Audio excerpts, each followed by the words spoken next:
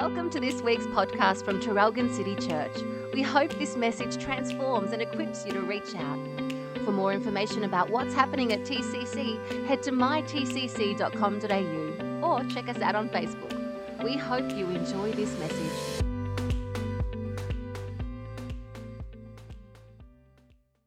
Thank you. Well, thank you for that lovely welcome. I was going to welcome everyone here this morning, but you've already welcomed me. Don't you love that song, I Am a Child of God? Because it doesn't matter how old we are, we're children of God. Oh, I thought, yes, like that one. So whether we're 2 years old and whether we're undisclosed ages, we're still children of God. So as Pastor Megan said, we're now in 2023. How exciting is that? I wonder what God has in store for us throughout this year. And so as I go into my word this morning, I'm just going to hand it all over to God. And I thank you, Father. I thank you for your great love. We thank you that we are your children. And as I bring this word, I pray that it glorifies you. I pray that it feeds your children, Lord God, and encourages us to step into this year, not afraid, Lord, but walking in faith, believing in you and all that you have planned and purposed. In Jesus' name, amen. So it's interesting how for each of us, as 1 year is completed and another begins, I don't know if you do the same, but I'm assuming you reflect on the year gone past and then you look towards the year ahead and what that year will bring. And as believers, I pray that we will look at how our faith journey will be this year with Jesus and aptly how we will run the race set before us. So, as Pastor Megan said, to start off 2023, our theme for January is Sunday, Monday Church. And the purpose of this theme is to start the year off with our focus on living out Christianity every day, not just on Sunday. To not be a Sunday Christian, warming the pews, which I don't know if you know what pews are, but anyway, we warm our seats, but we're not going to just warm our seats and then forget about Jesus for the rest of the week. We actually sat on some pews the other day at Shannon and Chris's wedding. Nah, don't like pews. They're very uncomfortable. I don't think I'd be warming them. Julie wanted to use the kneeling pad to put underneath the bottom to be more comfortable. I say, no, Julie, you can't do that. So I have titled today's message, Running the Race, for reasons which I'll explain to you later. But before we begin, it is essential that you are reminded of who you are in Christ. And all the songs we sang this morning did exactly that, didn't they? They reminded us who we are in Christ. In other words, what your true identity is, so that you will walk in that identity and not what the world would say you are. Believers are not simply churchgoers. They're not religious. There is so much more depth and richness to who you are as believers. You have been redeemed by the blood of the Lamb. You are a child of God. And Romans 8:17 says, and since we are his children, we are his heirs. And Philippians goes on to say, and therefore, as a follower of Christ and a member of his family, you are a citizen of heaven. But for now, we're planted here, in this time and in this place. And this isn't just by chance. You are not just a statistic in the world's population. You are here to fulfill God's plans and purposes. Your life on this earth has God-given purpose, which was put into place before the foundation of the earth. It's not all just by chance. And so we're going to put up a scripture now, Ephesians chapter 1, verses 3 to 14, and this is from the Message. And I've skipped around a bit. I've missed a few verses, and I've put it up there because I think it's important for you to read it as well.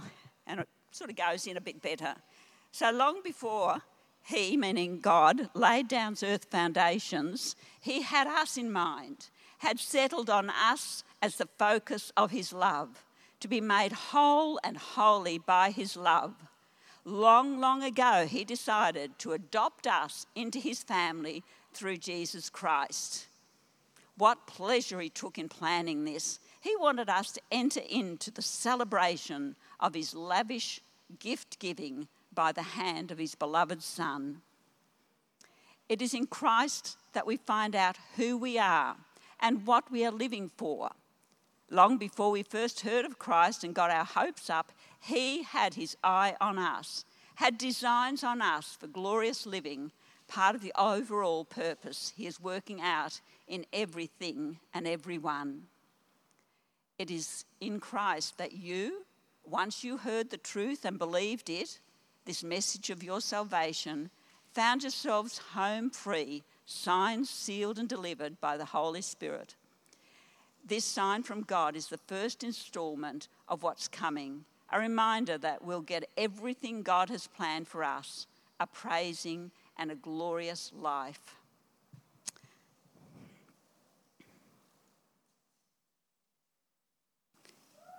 So, I love that scripture, and it just says everything. It's so awesome. And the powerful statement that I really want to read to you again is, long before we first heard of Christ and got our hopes up, he had his eye on us.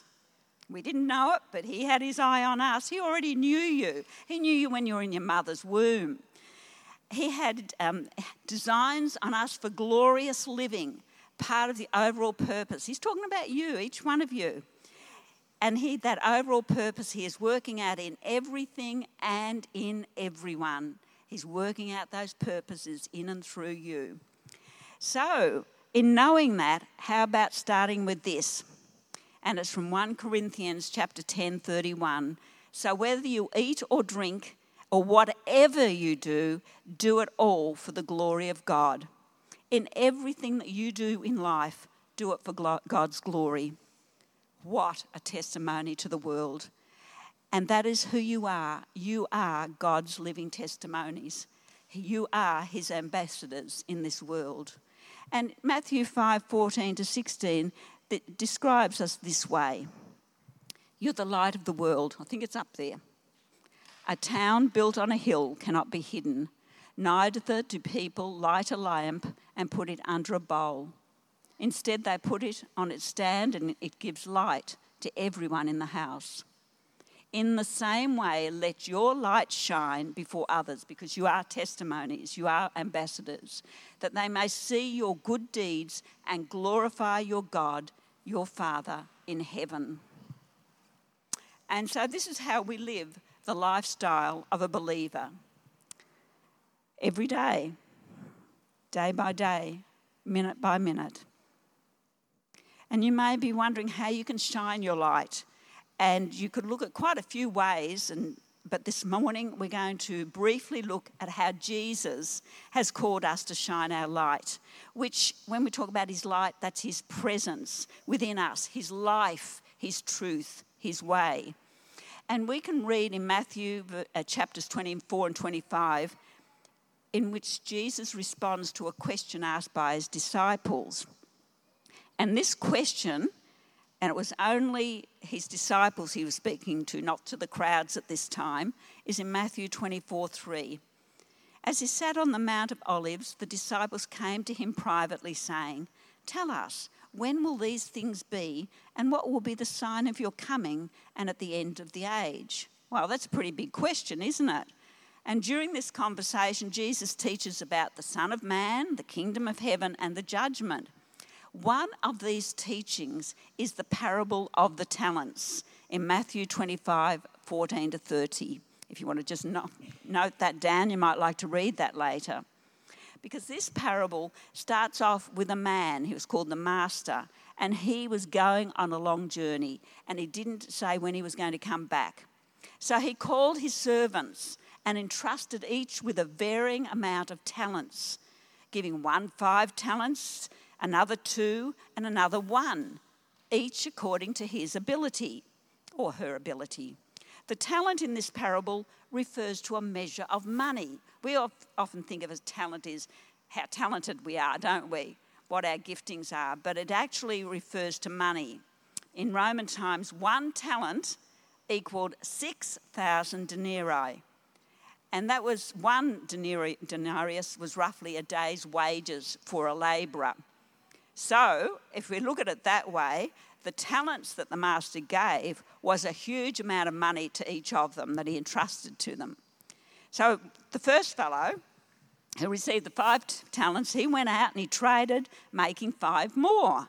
And the one who received 2 talents, he did the same, and he made 2 more talents. So they really got lots of interest and money out of it. But the one who received the 1 talent, he didn't really trust his master. He thought he was a bit dodgy, I think. And so he dug a hole in the ground and he put the talent in there and left it there. Didn't do anything with it. After a long time, the master of those servants returned and settled accounts with them. And I think we know this really well. This is the scripture. To one who had 5 talents, he came forward bringing 5 more talents. And the master said, "Well done, good and faithful servant. You've been faithful over a little. I will set you over much. Enter into the joy of your master." And likewise, the servant with the 2 talents also came forward and delivered 2 more. The master was pleased with this servant too, and he was set over much. It meant he was given a lot of responsibility. And he was also invited to enter into the joy of the master. However, the last servant, who had received the 1 talent and hidden it in a hole in the ground, he came back with that talent. He had kept it, but he hadn't used it. He hadn't done anything with it. And he said to the master, "Oh, I knew you to be a hard man, reaping where you did not sow and gathering where you scattered no seed. So I was afraid and I went and hid your talent in the ground. Here you have what is yours." So this servant didn't trust his master. He didn't even know him by the things that he spoke about him. But the master answered him, "You wicked and slothful servant." That means lazy, if you don't know that word. You knew that I reap where I have not sown, and gather where I scattered no seed? Then you ought to have invested my money with the bankers, and at my coming I should have received what was my own with interest. So take the talent from him and give it to him who has the 10 talents. For to everyone who has will be given, and he will have an abundance. But from the one who has not, even what he has will be taken away. And these are really harsh words. And cast the worthless servant into the outer darkness, into that place where there will be weeping and gnashing of teeth. Wow. Not a really good parable, is it? It's a very confronting picture that Jesus brings. So we need to understand what Jesus is teaching here. Well, have you worked it out that the master is Jesus? And we know Jesus has gone away for a time. And he is preparing a place for us. And one day he will return. He's promised that. And he will take us to be to himself, to be with him in heaven. And we call this our blessed hope. However, while we await his coming, we're not to sit around twiddling our thumbs or warming the pews. For he has entrusted us with something of great and immense value. And I want you to start thinking about what he has entrusted us with. And your work is to be faithful and increase for the Master, for Jesus, what he has entrusted to you until you go to be with him, or until Jesus comes to take us to be with him. So, you got some ideas of what this is, what we're talking about? What each of us has been given according to our abilities, which is of great value. It's the gospel and testimony of God. Each of us, as believers in Jesus Christ, having been saved, we have that gospel and testimony of God. Each one of us has been entrusted with the salvation message. And our God-given calling is to share that precious message with others according to our gifts and abilities. Some are evangelists, some are pastors. Most of us are ordinary Joe Blows. But we all have that message, that precious, precious message that Jesus has given to us. And he has said, go out and share that message. In the parable, the master rebukes the lazy servant and says that he could have at least got some interest or increase. And so even the smallest effort is acceptable to God. He's not a hard taskmaster. He's just saying, what you have, just go and share it.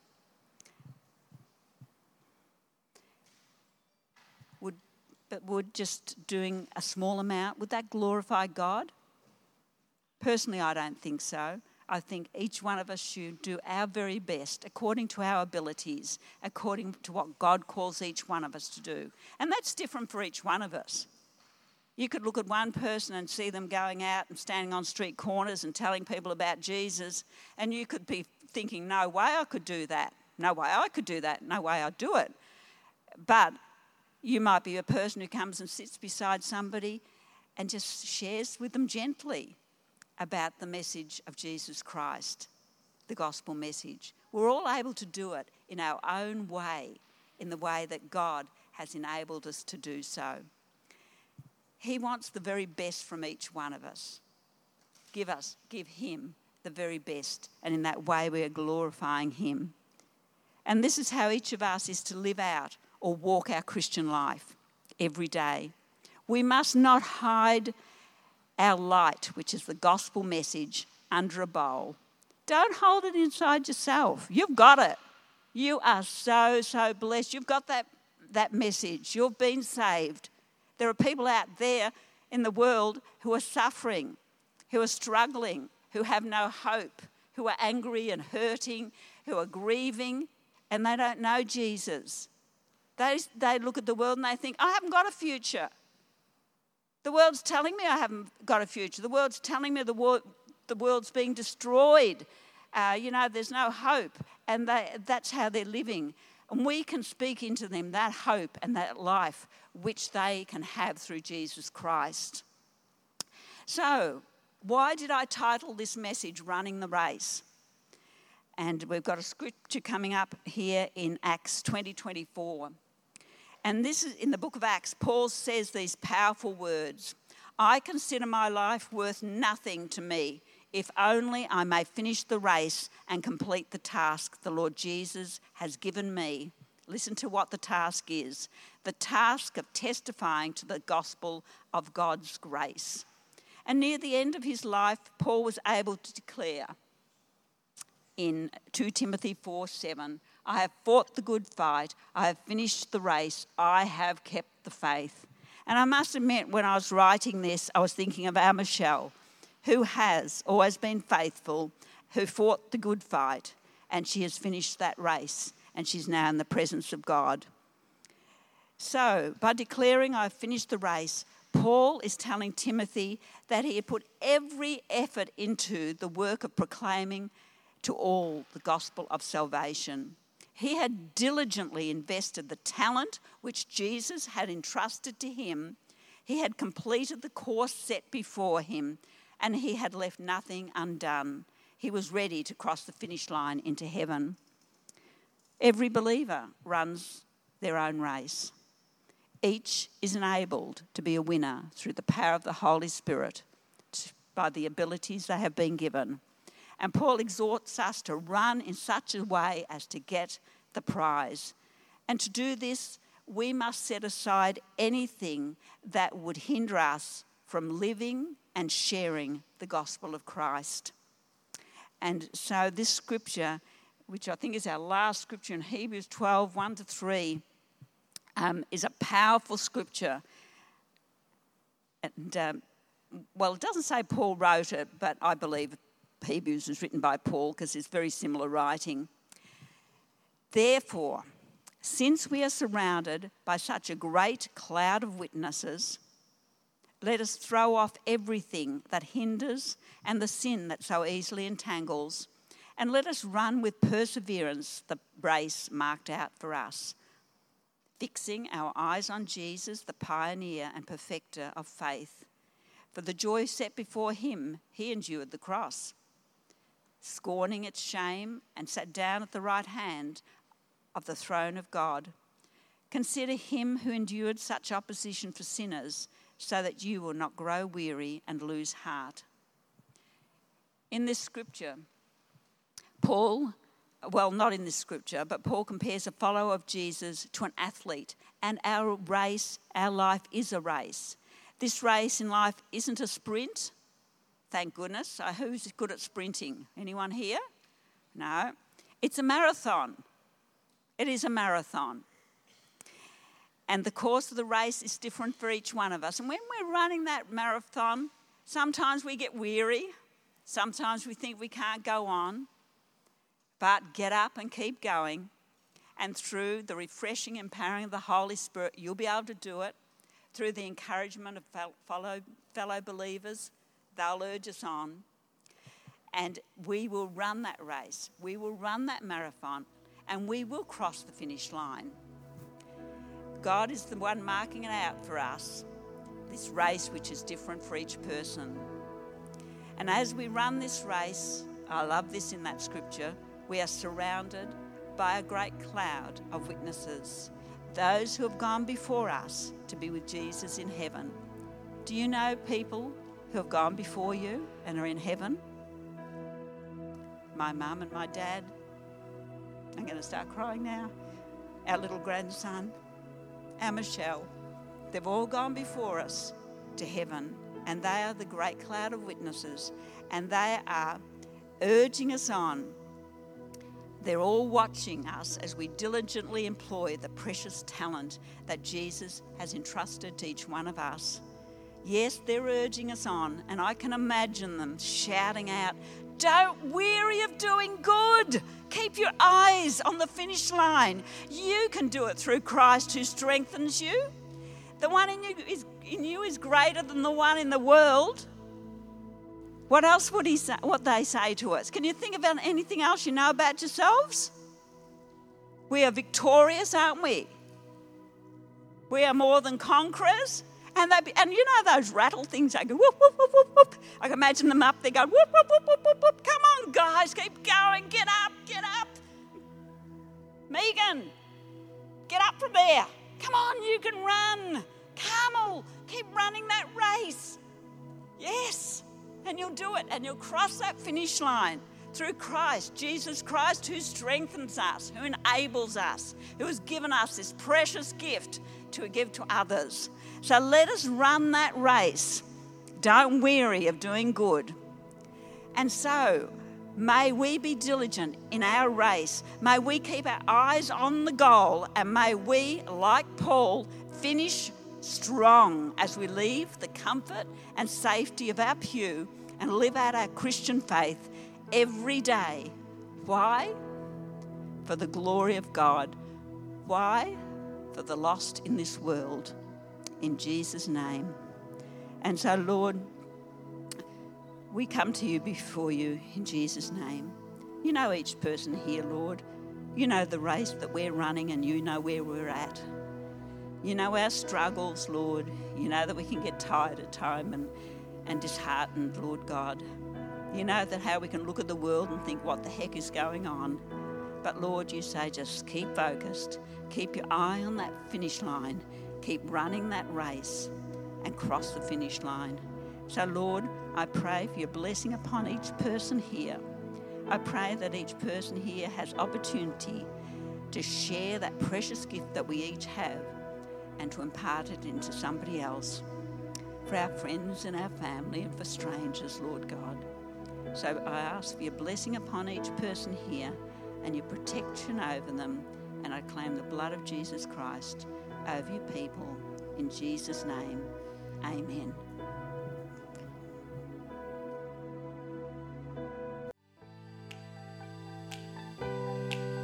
Thanks for listening to this week's message. We hope that you've been challenged and inspired. For more information about Traralgon City Church, check out mytcc.com.au.